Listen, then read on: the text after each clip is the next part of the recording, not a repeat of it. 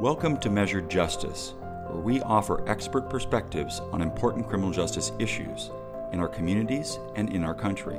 We believe knowledge is the most important tool we have to address the problems confronting the criminal justice system. At Measured Justice, we share expert research and analysis to help bridge the gap between what we know about criminal justice and what we actually do on the ground. We invite the smartest minds to the table to discuss the challenges of crime and punishment in America today, so that everyone walks away better informed. Join us for Measured Justice.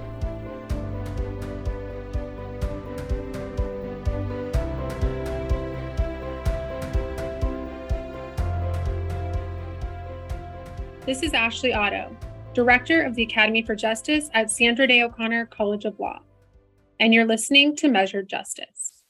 This episode on the rights of crime victims will be introduced by my co-host today, Eric Luna, founder of the Academy for Justice and professor of law at Arizona State University, Sandra Day O'Connor College of Law. Thank you, Ashley. Today on this podcast episode, we're talking about the rights of crime victims as a matter of history, jurisprudence, and practice. And we're fortunate to be joined by two experts in this area. First, we're joined by Steve Twist, the founder of Arizona Voice for Crime Victims and one of the nation's leading experts on victims' rights. Among other things, Steve was a driving force behind the passage of Arizona's constitutional amendment, the Victims' Bill of Rights, and he was instrumental in Congress's passage of the Federal Crime Victims' Rights Act, as well as the first Marsy's Law in California and subsequently in other states. The recipient of various honors for his work, including the 2020 Victims' Rights Legend Award from the Justice Department, Steve is the co-author of the leading casebook on crime victims' rights, and he has been a long-time adjunct faculty member here at ASU's College of Law. We're also joined by my newest colleague, Shannon Yohani, a former prosecutor and legal advocate in Colorado and here in Arizona. Shannon has worked in criminal justice for nearly 25 years with extensive practice experience in criminal trials and appeals.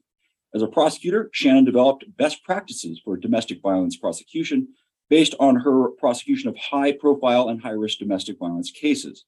Shannon also supervised victim services for the Boulder County, Colorado District Attorney's Office and worked as a legal advocate in a domestic violence shelter, providing direct services to victims through a protection order clinic and by coordinating a pro bono family law clinic. Most recently, she joined the Academy for Justice as a research director whose portfolio includes the study of violent crime. You can find their full biographies on academyforjustice.org. Thank you both for joining us today. Steve, could you tell us a little bit about how you became involved in the victims' rights movement and what you see as the role that you hope to play as this important movement goes forward? Well, thank you for the introduction, Eric, and thank you to the Academy for hosting this podcast to talk about a subject that I think is probably on the cutting edge of the development of criminal law these days and criminal procedure. My journey into the world of victims' rights began as a law clerk, believe it or not. I was a student at ASU, and I was offered a position as a law clerk for then Governor Jack Williams. I hadn't been involved in politics, but I answered an ad on the bulletin board at the law school, and I was offered a law clerk position. And it was during that work that I reviewed for the governor applications for commutation and pardon, and began to read stories about victims. And I met a man, Frank Carrington, who went on to become one of the founders of the nation's victims' rights movement. Frank was kind of a mentor of mine. I graduated from law school, and I took a position, accepted an offer to be a lawyer for the Navajo Nation. I lived in Window Rock, and I represented the Navajo Police Department and the Navajo Tribal Council. And Frank and I, in 1975, collaborated and drafted a resolution that the Navajo Tribal Council adopted, establishing the Navajo Crime Victims' Rights Commission. It was the first recognition by a government in North America of the rights of crime victims. And my work expanded greatly after that. And I'm happy to go into more detail, but I don't want to take up too much time in the introduction. Well, that's terrific, Stephen. And I'd actually like to drill down because, as I mentioned, your advocacy and your work, both at the state level and at the federal level, and beginning as a young attorney, and you're seeing the landscape of criminal justice. You're involved as a prosecutor for some time, and also as an advocate more generally for various causes, including crime victims' rights, and also, as you said, for the Navajo Nation. What did you see at that time in terms of crime victims' rights, if there were any such rights? And how did that inspire you in terms of the specific actions that you would take in the ensuing decades? So my development in the understanding of the role of the victim in the criminal justice system was somewhat gradual. As I look back on it now, embarrassingly gradual. I should have seen more earlier on. But after I left working for the Navajo Nation, I started my own practice with one partner, and I was retained by the Arizona House of Representatives to redraft a proposed new criminal code for Arizona. And I did that work in late 1976, 77, and 78, and ended up drafting the legislation that enacted a new criminal code in Arizona and an entirely new sentencing structure. Arizona's sentencing laws up until that time were characterized by what's known as indeterminate sentencing, where the judges had broad discretion. Penalty for rape, for example, was everything from probation to life imprisonment. The system that I drafted, that the legislature adopted, was turn away from that into a system called presumptive sentencing, where each crime was given a classification, and each classification had a presumptive sentence, and then a range that the court could either go down to or go up to, depending upon mitigating or aggravating circumstances. And it was in that code that I wrote just rudimentary restitution provisions that, as I say, I look back on it now, and I was insufficiently attentive to the plight of crime victims. But then the new code took effect in October 1 of 1978.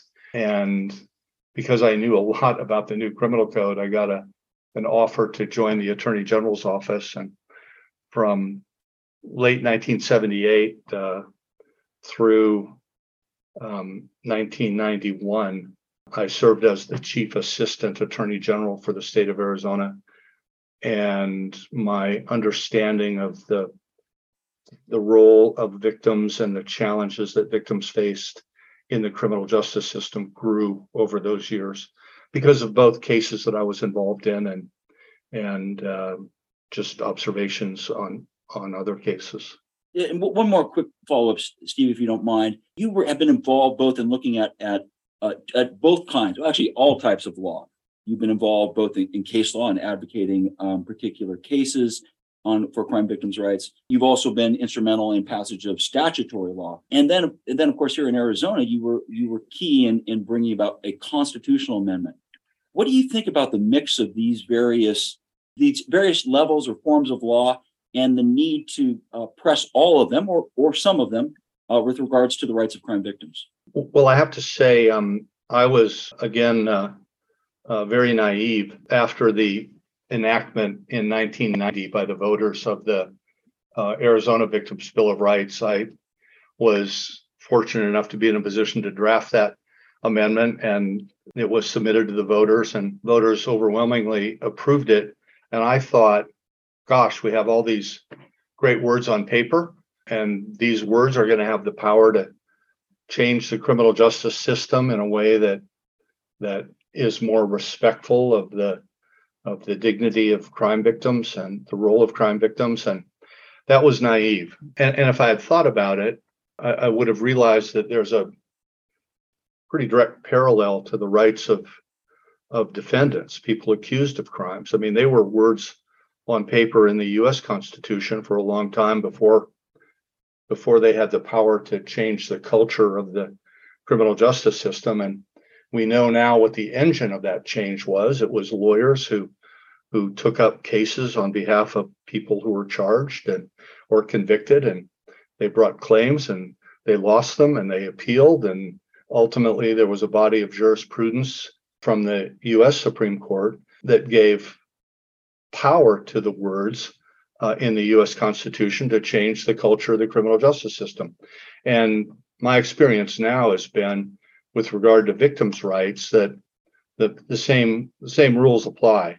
It's not enough to have words on paper, even good words on paper. You need lawyers who take up cases and who make case law, and lawyers and judges very often seem hidebound to the past, the way things always have been done, and it takes advocates to speak on behalf of people who, in my view, were marginalized and voiceless in the criminal justice system. Terrific, Steve. Thank you so much for that. Let's turn to you, Shannon. Same question. What sparked your interest with victims' rights, and how has that interest carried through your career? Thank you for having me here. I'm honored to be part of this podcast and sharing this space with Mr. Twist. When I came to Arizona to start my practice, I learned about him early on. So I'm so thankful to be here with you, Mr. Twist, and share this space and this conversation. So I actually started way back when I was an undergrad in the 90s, and I took a mislisted class. It was supposed to be women in religion, and it turned out to be violence against women and girls. The professor, Joanne Belknap, was fantastic. It was her first time teaching that class, her first time teaching actually at the university. And she encouraged us all to stick with it, even though it wasn't what we were expecting. And it turned out to ultimately be life-changing for me. I went from engineering to sociology and women's studies. And from there, it sort of took off. And I found my passion, thankfully, when I was a junior in college. From there, I worked with Professor Belknap on a National Institutes of Justice study. We did a longitudinal study examining domestic violence victims' experiences with the criminal justice system. So we met with them 6 months, 12 months, and 18 months after their criminal cases had concluded, did a full abuse history and documentation, and then surveyed them about how they felt about their interactions with police, with prosecution, and with the judiciary. From there, I also started working as a volunteer and then later became a research analyst at the Boulder County Domestic Abuse Prevention Project. And what we did there was we collected all the data from Boulder County wide, so every jurisdiction in Boulder County, and we examined the law enforcement response, the prosecution response, and the bench's response to domestic violence. So we could do a comparative analysis across jurisdictions to say if one jurisdiction had what seemed inappropriately high dual arrest rates, we could go back to them and say, this seems to be a problem. What are we doing here? If we could compare bond, we could compare sentencing, we could compare all of those sorts of things so that we could actually take it back with data to show where we were seeing discrepancies in terms of intimate partner violence enforcement throughout the county. So that was an excellent program. I moved from there to a master's program for nonprofit management and a master's of public administration. And after that, I moved on to work as a legal advocate in a domestic violence shelter in Jefferson County, Colorado. And there I worked with our residents, helping them with whatever legal issues they had going on, both through a protection order clinic. We also ran a pro bono family law clinic. And then we had part of our office was based actually in the Jefferson County District Attorney's Office. And so they could direct refer victims to us for protection orders. So we navigated that whole process. From there, I moved to the Boulder County District Attorney's Office, where I supervised misdemeanor victim services and also carried a caseload. And then I decided, after watching so much from behind the bar, that I needed to go to law school to have a little bit more power and a little bit more capacity to make the changes that I thought needed to happen in terms of prosecution and enforcement of victims' rights. So I went to law school and got out of law school and served as a prosecutor for 10 years with the city of Phoenix. And while I was there, I implemented our domestic violence justice specialist program with our trial bureau chief, who was there at the time. And we developed a really robust collection of prosecutors who are really committed to domestic violence prosecution, ensuring victims' rights are upheld. I really developed that as a specialty with trainings and practice and carrying specialized caseloads.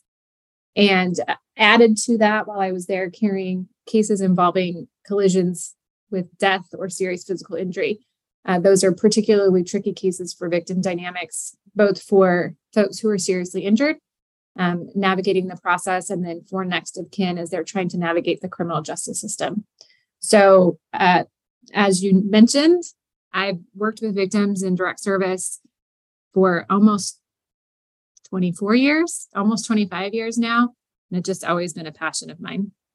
Wow. Just, Shannon, you have such a wide range of experience, providing direct services to victims, supervising victim services, working as a prosecutor. You've really seen it from all perspectives. What is your takeaway? It's difficult. So my takeaway is that people are really uncomfortable with victims in the criminal justice system. There's a subset of folks who do the direct service work who are really great at it. Our victim advocates at the prosecutor's office were fantastic. The victim advocates in shelters are fantastic.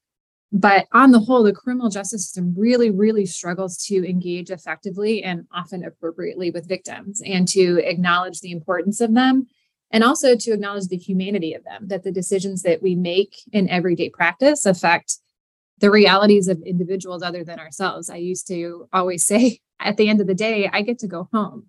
And the decisions that I make in my work don't affect whether I can brush my teeth in my own house, or I can feed my children, or I can pay my rent. But the decisions I make as a prosecutor absolutely tangibly affect whether or not victims can do that on a regular basis. And I think that gets missed far, far too often in the system. So that was always a frustration of mine in engaging with victims. And so I really tried to get my fellow prosecutors to understand that aspect of their work and get better at that victim-oriented perspective when engaging with folks. That's really important, Shannon. And I'd like to tie that in. Steve, what do you see from your perspective as an expert and an advocate who knows both the minutia of state law, but also can see the broader landscape and has been involved in the federal issues in this sphere as well? What do you see as the challenges in implementing the provisions that have been enacted to support victims' rights?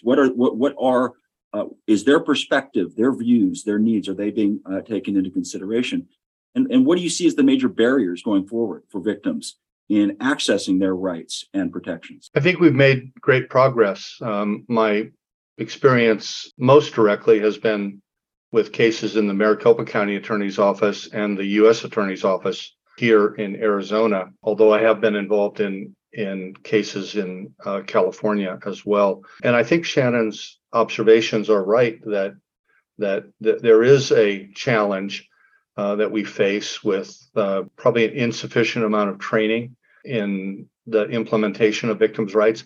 But having said that, I think we're much better now than we were a decade ago. These rights, remember, have been on the books for a long time. I mean, Arizona adopted them in November of 1990.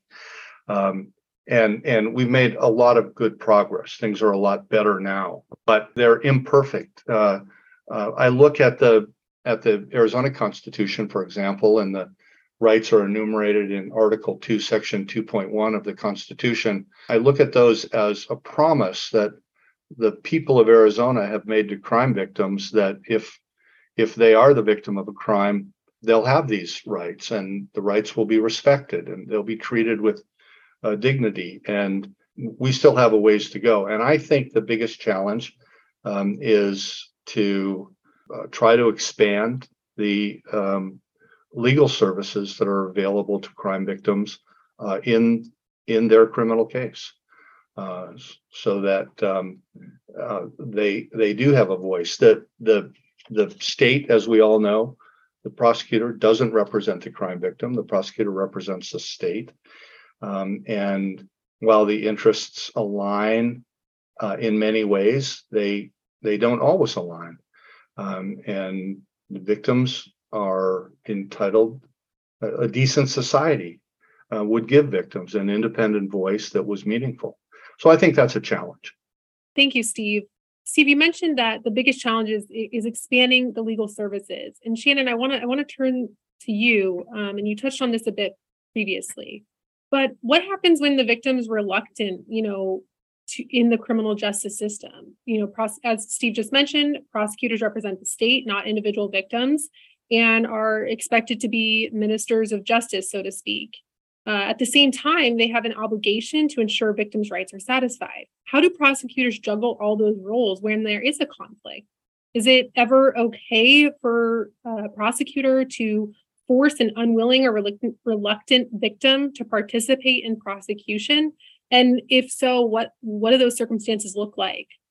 This is, I think, probably the most challenging area for prosecutors in prosecuting victim crimes.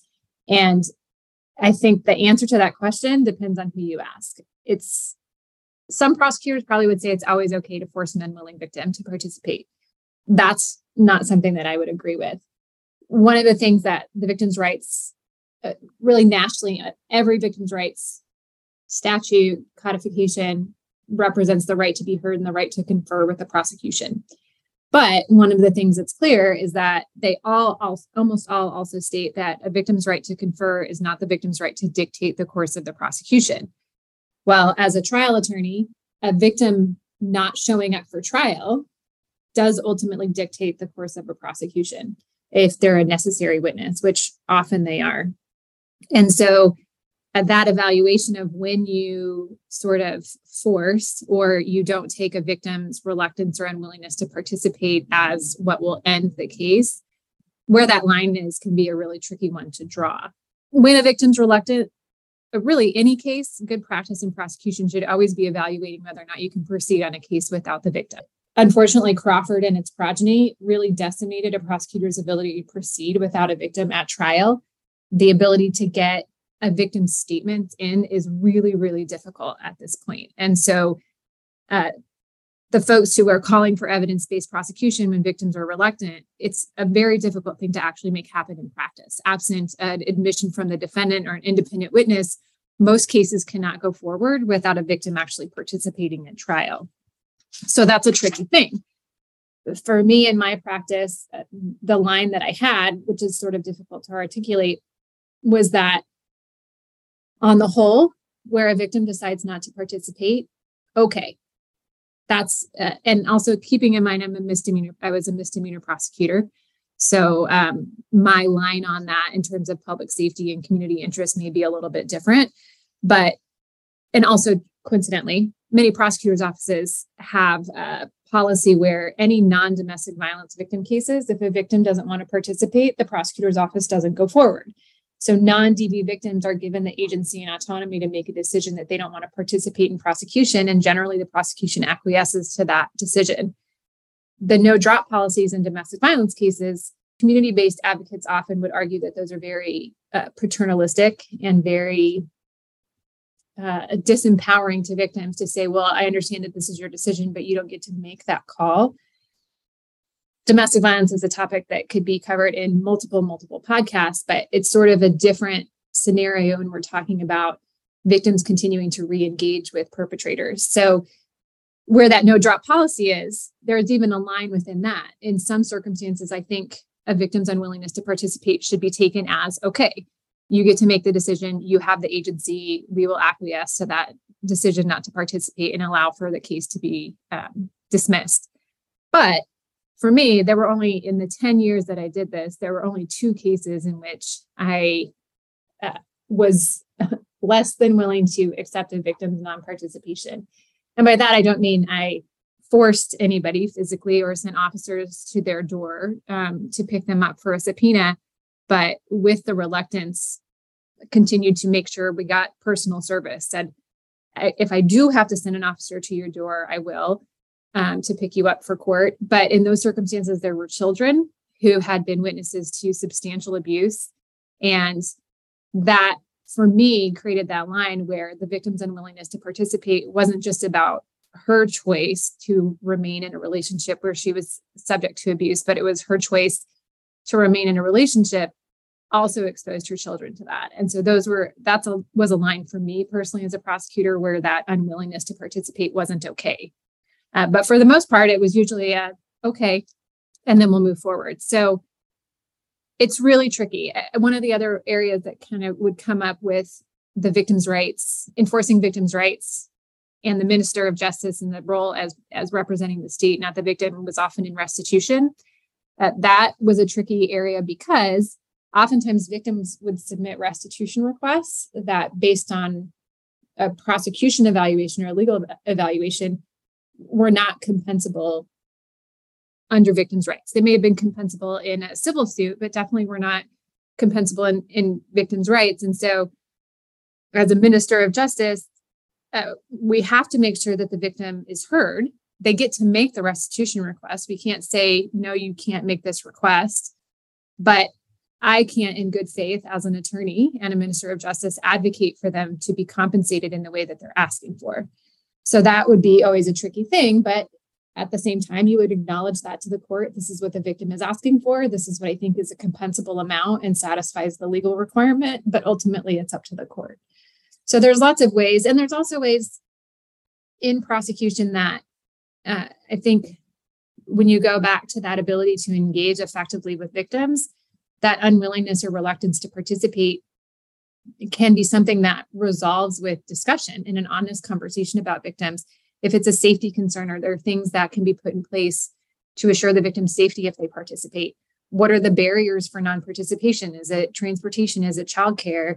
Is it fear? Is it, what are all of those things? And if those things can't be overcome, then that may be the resolution of the case. But if they can, and then you can get a successful prosecution, then I think that that's the way to go. I agree with Shannon's comments, particularly the last one about the need to have more consultation and a better ability to resolve barriers to victims wanting to prosecute. Obviously, there's just a lot of challenge in this area. It's hard to know exactly what the pro-victim position is, other than looking at each individual case on its own and understanding the dynamics that are going on. I think about how this is a problem in part because we've come a long way from the criminal justice system that we had at the time of the founding. We had a common law system then, and it was characterized predominantly by private prosecution. Victims were their own prosecutors. There was an office of attorney general, but it really had a negative role with the writ of noli prosequi. I'm sure I butchered the Latin, but the nol pros, what we call now the nol pros motion. But from a time of private prosecution where victims were in control of the cases, to a time where the government really had a monopoly on the power of investigation and prosecution, where up until the victims' rights movement, victims were just treated like another piece of evidence. There's been a lot of progress away from that now, and so we're learning as we go. It's really interesting as a historical matter, Steve, and also as a kind of jurisprudential matter. With that background, that history, and the reality that exists in terms of the modern interpretation of criminal defense rights, which have become kind of the stock of criminal procedure courses, what do you see as being necessary, or what are the issues when you have defense rights as they are currently understood, conflicting with the rights of crime victims that are now enshrined in criminal codes or in other provisions, or even in constitutional provisions? How does the conflict play out? And what is your thoughts, both in terms of as a historical matter, but then in terms of moving forward? Well, I see the areas of true conflict of the clash of constitutional rights to be very narrow. If you go down the list of rights, either in the CVRA, the federal statute, or in the Victims' Bill of Rights in Arizona, or any of the other states where we've gotten it, and you look at each individual right and think about, does this have the potential of infringing on a constitutional right of a defendant? There just aren't any. of any significance. You can argue the right in Arizona of a victim to refuse a interview, deposition, or discovery request infringed on the right of defendants to force victims to depositions. But as we know from the U.S. Supreme Court, the defendants don't have a constitutional right to discovery other than within the limits of Brady. And that's not a right to force victims to go to a pretrial deposition. That was hotly contested at the time, but it wasn't an infringement on a defendant's constitutional rights. The right to notice, the right to be treated with fairness, the right to be present. None of these really are constitutional rights. Now, that having been said, let me drop a footnote. Of course, if a victim is present during trial and a victim acts out so emotionally that the jury is distracted from being able to hear the evidence, for example, well, then, the judge is going to have to control the courtroom. But these things really don't happen. I mean, we've got case law in Alabama, for example, in the case book that we have that you mentioned. In Alabama, for decades now, victims have had a right to sit at counsel table during the prosecution of a criminal case. And there are cases where, during an autopsy testimony, a wife of a murdered husband began to tear up, and court did not declare a mistrial. Things like that can be handled with jury instructions and taking breaks. And so I just don't see the conflict really between victims' rights and defendants' rights. And they should be both honored to the greatest extent possible. And where there is an allegation of conflict, courts will balance and come up with the right decision, like they do with fair press, free press, and fair trial. Courts balance these things. I'd agree with Steve. It was rare to have it come up, at least from the defense side, that there was some infringement on defendants' rights. In fact, in my experience, it was more often the conversation was trying to explain to victims how defendants' rights sort of limited theirs more so than how their rights limited a defendant's. So, and I think, as he said, the biggest one would be the limitation of the defense interview. Also, any requests to contact the victim about a defense interview or anything like that have to go through the state. So defense is supposed to always communicate through the state in order to reach the victim. So, and that's just the state basically just acts as a conduit. We're not allowed to filter that process. But those protections from harassment, I think, are fantastic. So I think the main defense complaint would be, as Steve mentioned, you can't just go get a victim. You can't show up at their house. You can't send investigators to their house. You can't engage in that sort of behavior that can be perceived as intimidating or trying to coerce a non-participation or things like that. And so they don't really infringe on the rights. They protect a victim from some of those kind of predatory defense tactics that may be out there, or there's predatory defendant tactics, because for pro se defendants, you have that issue where it's a direct one-to-one contact between the victim and the defendant. So those rights, I think, are super important in those cases where it's a pro per rather than a professional trying to engage with the victim on a criminal case. I mentioned earlier that some of these rights remain as unfulfilled promises. And one area relates to what we're talking about now, and that's the victim's right to a speedy trial. I mean, as we know, the defendant has a constitutional right to a speedy trial, but sometimes defendants don't. I say sometimes, sort of tongue in cheek, don't want a speedy trial because, for tactical reasons, the defendant may think that delay is to their advantage. But we have cases in Maricopa County where it takes years from the charging to the trial. Mostly these are first-degree murder cases, and the contest here is between the victim's right to a speedy trial and the defendant's right to an effective lawyer. An effective lawyer means a lawyer with enough time to prepare, and right to a fair trial. And we have not yet figured out what the right balance is between giving the defendant a reasonable time to prepare, and at the same time trying to honor the victim's right to a speedy trial. So this is an area where there's going to be more litigation and more appeals, and ultimately we'll get a body of jurisprudence on this. Thank you both. I'd like to shift slightly and throw this next question out to both of you. In the current climate of rising violent crime rate, there seems to be little focus on the victims of these crimes. How can we expand the narrative around the rise in crime rates to include the perspective of victims? Well, I think it's a very important question. First and foremost, we can't focus entirely on the interests of the state and the interests of people who are accused of committing violent crime. We've got to take into account the victim and make sure that their rights are protected during the process. And I look at that and say that we have to have a criminal justice system that isn't radically catching and releasing people to commit more crimes. So be happy to pursue that more.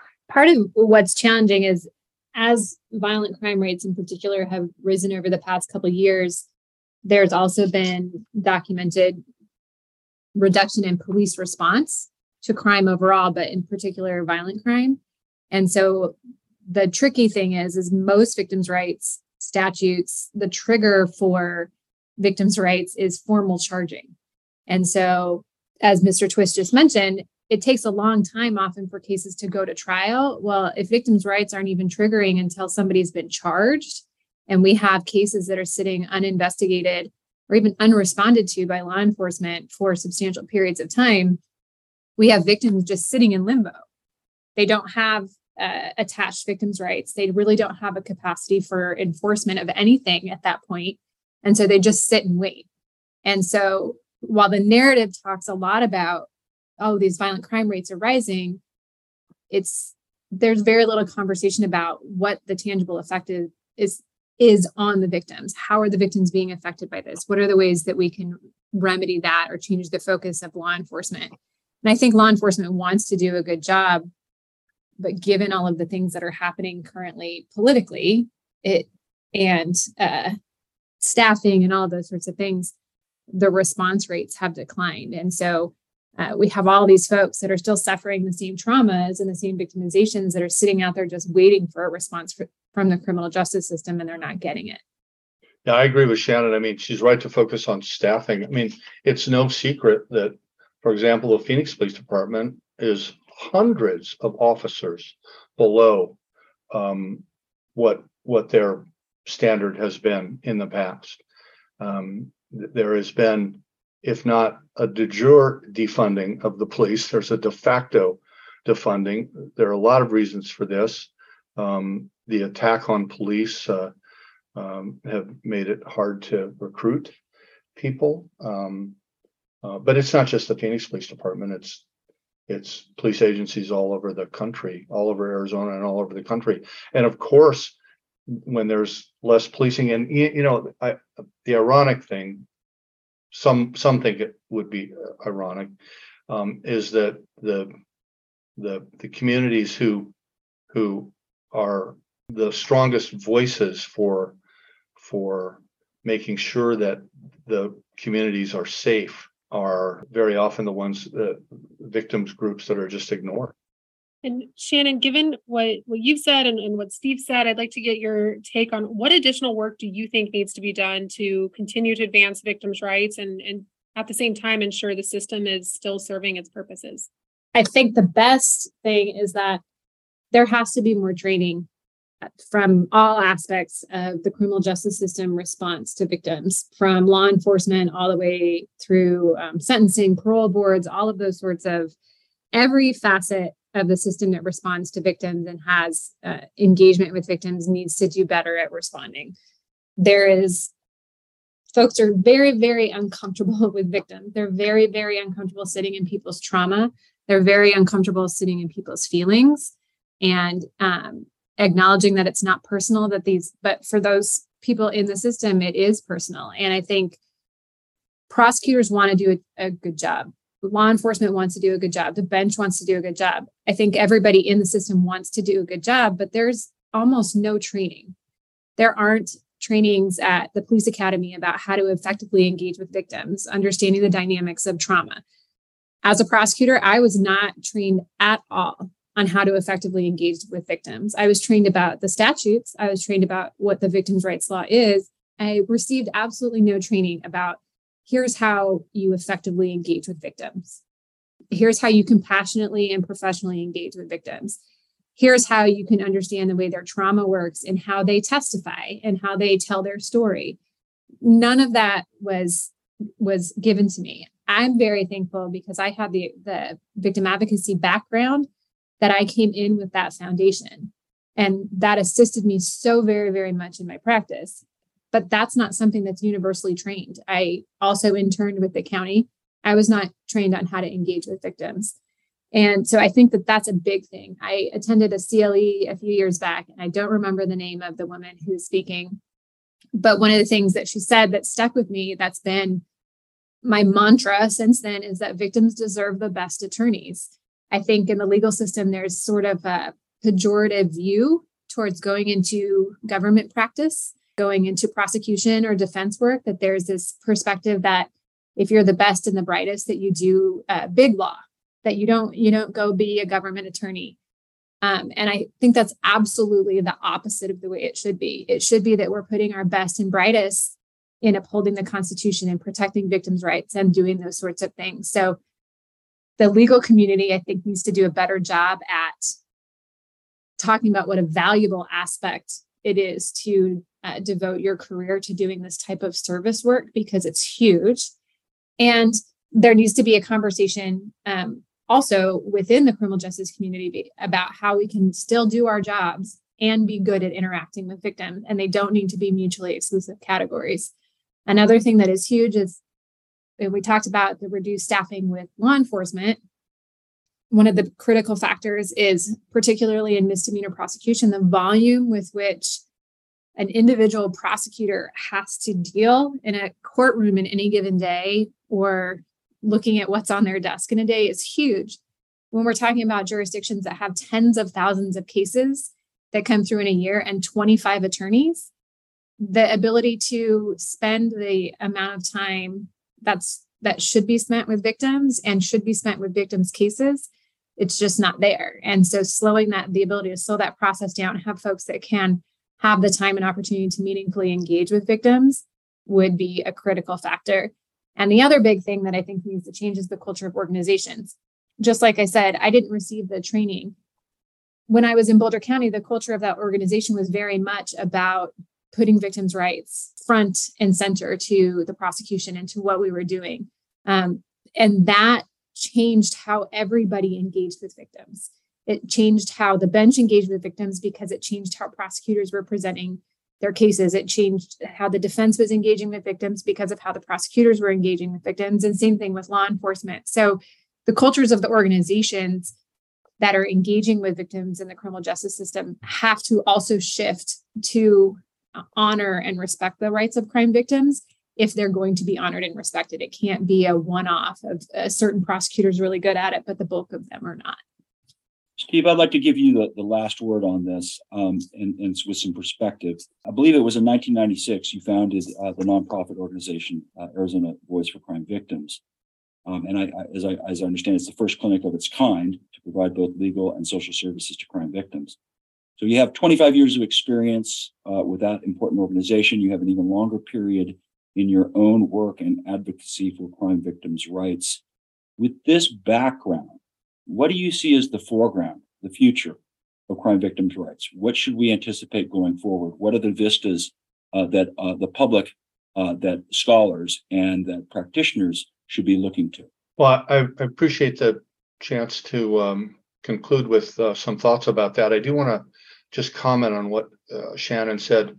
I don't think people should be left with the impression that, for example, the prosecutors in the Maricopa County Attorney's Office are not sensitive victims' rights. As I've said a little bit earlier, I think we've made great progress. And the victim advocates who are in the Maricopa County Attorney's Office do an amazing job of helping victims through the system endure both the trauma and the challenge of the criminal justice system that they're presented with.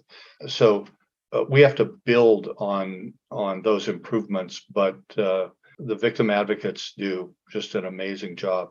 And I'm very respectful of the challenges that the lawyers have to prosecute their cases, and at the same time try to work with the victims and the advocates. That having been said, I have a practical solution or a practical proposal for the Academy. I think that the Academy ought to put together a team of victim rights lawyers and victim advocates to produce training that could be given to police departments, to AZ Post, to prosecutors' offices, and really respond to the challenge that Shannon has given us to provide more training. And I think the Academy is a perfect vehicle for that. And we ought to work on trying to get funding for the Academy to do this. So that's a practical suggestion that I have. Down the road, I started in 1996 as counsel for a coalition of national crime victims' rights groups trying to get a federal constitutional amendment for victims' rights through the Congress. We had hearings every year from 1996 in both houses until 2004. Could never quite get to cloture. And then that's what led to Senator Feinstein and Senator Kyle asking me to draft what became 18 U.S.C.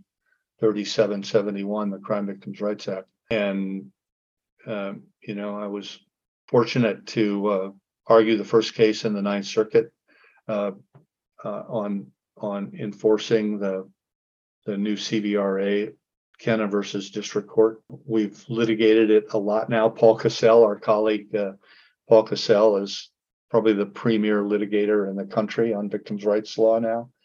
And that's what we need to do. We need to keep litigating the CVRA. We need to expand into the 17 states that don't have state constitutional amendments. I see this as a progression that is inevitable. Thank you, Steve. We could go on for another hour on these topics between yourself and Shannon, but unfortunately we've reached the end of our time today. I want to thank our guests for a really terrific discussion. Steve Twist, the founder of the Arizona Voice for Crime Victims, and currently he's the Vice President and General Counsel at Services Group of America. And our new colleague, Shannon Yohani, Research Director with an emphasis on violent crime here at the Academy for Justice at the Sandra Day O'Connor College of Law. Thanks also to my co-host, Ashley Otto, and to our producer, Amina Ketchen-Kamel. This product is a service of the Academy for Justice at Arizona State University's Sandra Day O'Connor College of Law. I'm Eric Luna, and this has been Measured Justice.